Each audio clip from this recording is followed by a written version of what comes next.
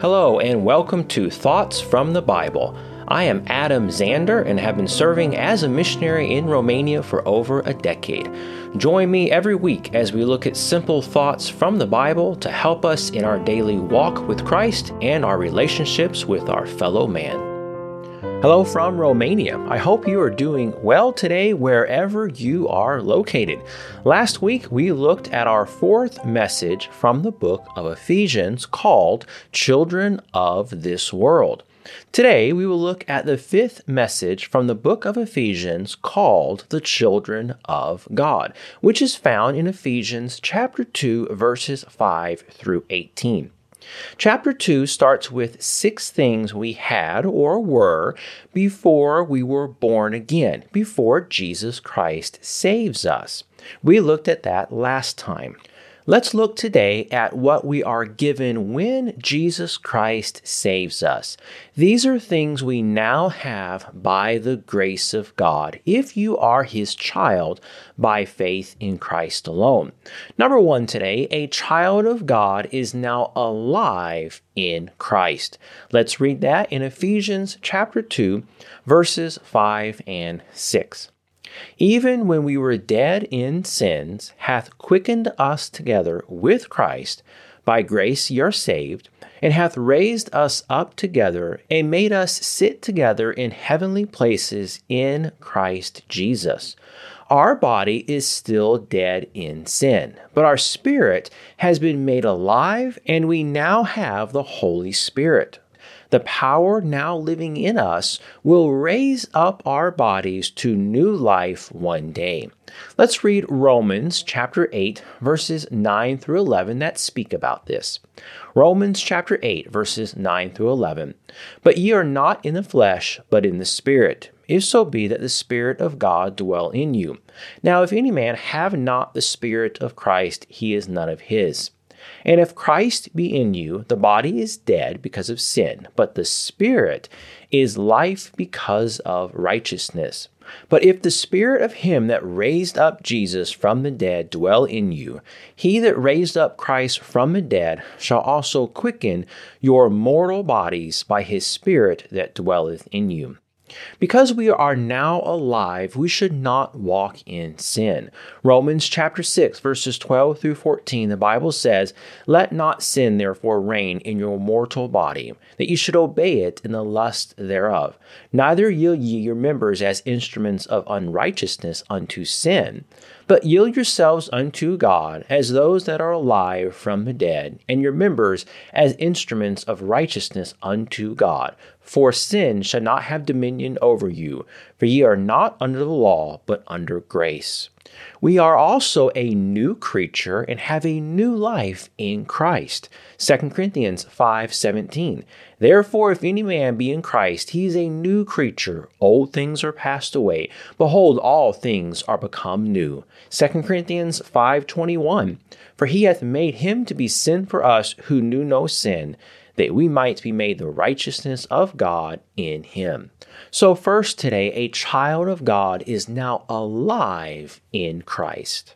Second today, a child of God is risen with Christ. Let's read that in Ephesians chapter 2, verses 5 and 6. Even when we were dead in sins, hath quickened us together with Christ. By grace ye are saved, and hath raised us up together and made us sit together in heavenly places in Christ Jesus. When a person is born again by the Holy Spirit, they are risen to new life in Christ. When Jesus nailed our sins to the cross, we became dead to sin. We were spiritually buried and then risen with Christ in the new birth. Let's read about that in Romans chapter 6, verses 1 through 4. What shall we say then? Shall we continue in sin, that grace may abound? God forbid. How shall we that are dead to sin live any longer therein? Know ye not that so many of us as were baptized into Jesus Christ were baptized into his death? Therefore we are buried with him by baptism into death, that like as Christ was raised up from the dead by the glory of the Father, even so we also should walk in newness of life. And then Romans chapter 6, verses 11 and 12. Likewise reckon ye also yourselves to be dead indeed unto sin, but alive unto God through Jesus Christ our Lord. Let not sin therefore reign in your mortal body, that ye should obey it in the lust thereof. And then one more verse about this, Colossians chapter 2, verses 12 and 13. Buried with him in baptism, wherein also ye are risen with him through the faith of the operation of God, who hath raised him from the dead. And you, being dead in your sins and the uncircumcision of your flesh, hath he quickened together with him, having forgiven you all trespasses. So a child of God has been risen with Christ. Third, a child of God now sits together in heavenly places in Christ. Ephesians chapter 2, verse 6, and hath raised us up together and made us sit together in heavenly places in Christ Jesus. It is amazing that in the eyes of God, we are kings and priests. We can now sit in heavenly places and enjoy the glory and power of God himself. Let's read that in Revelation chapter 1, verses 5 and 6. And from Jesus Christ, who is the faithful witness, and the first begotten of the dead, and the prince of the kings of the earth, unto him that loved us and washed us from our sins in his own blood, and hath made us kings and priests unto God and his Father. To him be glory and dominion forever and ever. Amen. Our eyes should now be looking towards heaven, where our Savior sits on the right hand of the Father. Colossians chapter 3, verses 1 and 2. If ye then be risen with Christ, seek those things which are above, where Christ sitteth on the right hand of God. Set your affection on things above, not on things on the earth. So we are now sitting in heavenly places in Christ, according to Ephesians chapter 2. Fourth, today, a child of God will continue to receive the exceeding riches of his grace through Christ Jesus. We not only received grace and mercy from God when he saved us, but will continue receiving more and more grace as time goes by. This is a theme repeated in the book of Ephesians. The riches of the mercy and grace of God in our lives is incredible. Let's read 3 passages from the book of Ephesians that mention this. Ephesians chapter 2, verse 7. That in the ages to come he might show the exceeding riches of his grace in his kindness toward us through Christ Jesus. And then Ephesians chapter 1, verses 7 and 8. In whom we have redemption through his blood, the forgiveness of sins according to the riches of his grace, wherein he hath abounded toward us in all wisdom and prudence. And then Ephesians chapter 3, verses 17 through 21, that Christ may dwell in your hearts by faith, that ye, being rooted and grounded in love, may be able to comprehend with all saints what is the breadth and length and depth and height, and to know the love of Christ, which passeth knowledge, that ye might be filled with all the fullness of God. Now unto him that is able to do exceeding abundantly above all that we ask or think, according to the power that worketh in us, unto him be glory in the church by Christ Jesus throughout all ages, world without end. Amen. Life is hard, but what is it compared to the riches and glory we will have with Christ in the future? Let's read one more passage in the Bible that speaks about this abundant grace. 2 Corinthians chapter 4, verses 15 through 18. For all things are for your sakes, that the abundant grace might through the thanksgiving of many redound to the glory of God. For which cause we faint not, but though our outward man perish, yet the inward man is renewed day by day. For our light affliction, which is but for a moment, worketh for us a far more exceeding and eternal weight of glory, while we look not at the things which are seen, but at the things which are not seen. For the things which are seen are temporal, but the things which are not seen are eternal. Number 5 today, a child of God is saved from their sins and the wrath of God by grace alone. Let's read Ephesians chapter 2, verses 8 and 9. For by grace are ye saved through faith, and that not of yourselves, it is the gift of God, not of works, lest any man should boast. This is one of the greatest verses in the Bible to prove that salvation is by faith alone and not by works. It is only by the grace of God we are what we are. It is only through His grace our sins are forgiven and we are His children. What is the grace of God? The grace of God is His good favor, kindness, love, and influence in our life. It is the source of all the good and help we receive from Him. That is why Paul said in 1 Corinthians chapter 15, verse 10, "But by the grace of God, I am what I am." Let's read a few verses about the grace of God. Acts chapter 15, verse 11. "But we believe that through the grace of the Lord Jesus Christ, we shall be saved, even as they." And then 2 Timothy 1:9, "Who hath saved us and called us with an holy calling, not according to our works, but according to His own purpose and grace, which was given us in Christ Jesus before the world began." We are saved and made part of the family of God by faith in Christ and the grace of God. We are not saved from our sins by any good works or goodness we may have. It is by the grace of God alone that we are made His children. Number 6 today, a child of God has received the gift of God, which is eternal life. Ephesians 2:8, "For by grace are ye saved through faith, and that not of yourselves, it is the gift of God." We have not only received the mercy and grace of God, but He gave us the gift of eternal life. Let's read Romans chapter 5, verses 14 through 18. As we read this passage, notice how many times the word gift is mentioned. I believe it's mentioned about 6 times in this passage. Romans chapter 5, verses 14 through 18. "Nevertheless, death reigned from Adam to Moses, even over them that had not sinned after the similitude of Adam's transgression, who is the figure of him that was to come. But not as the offense, so also is the free gift.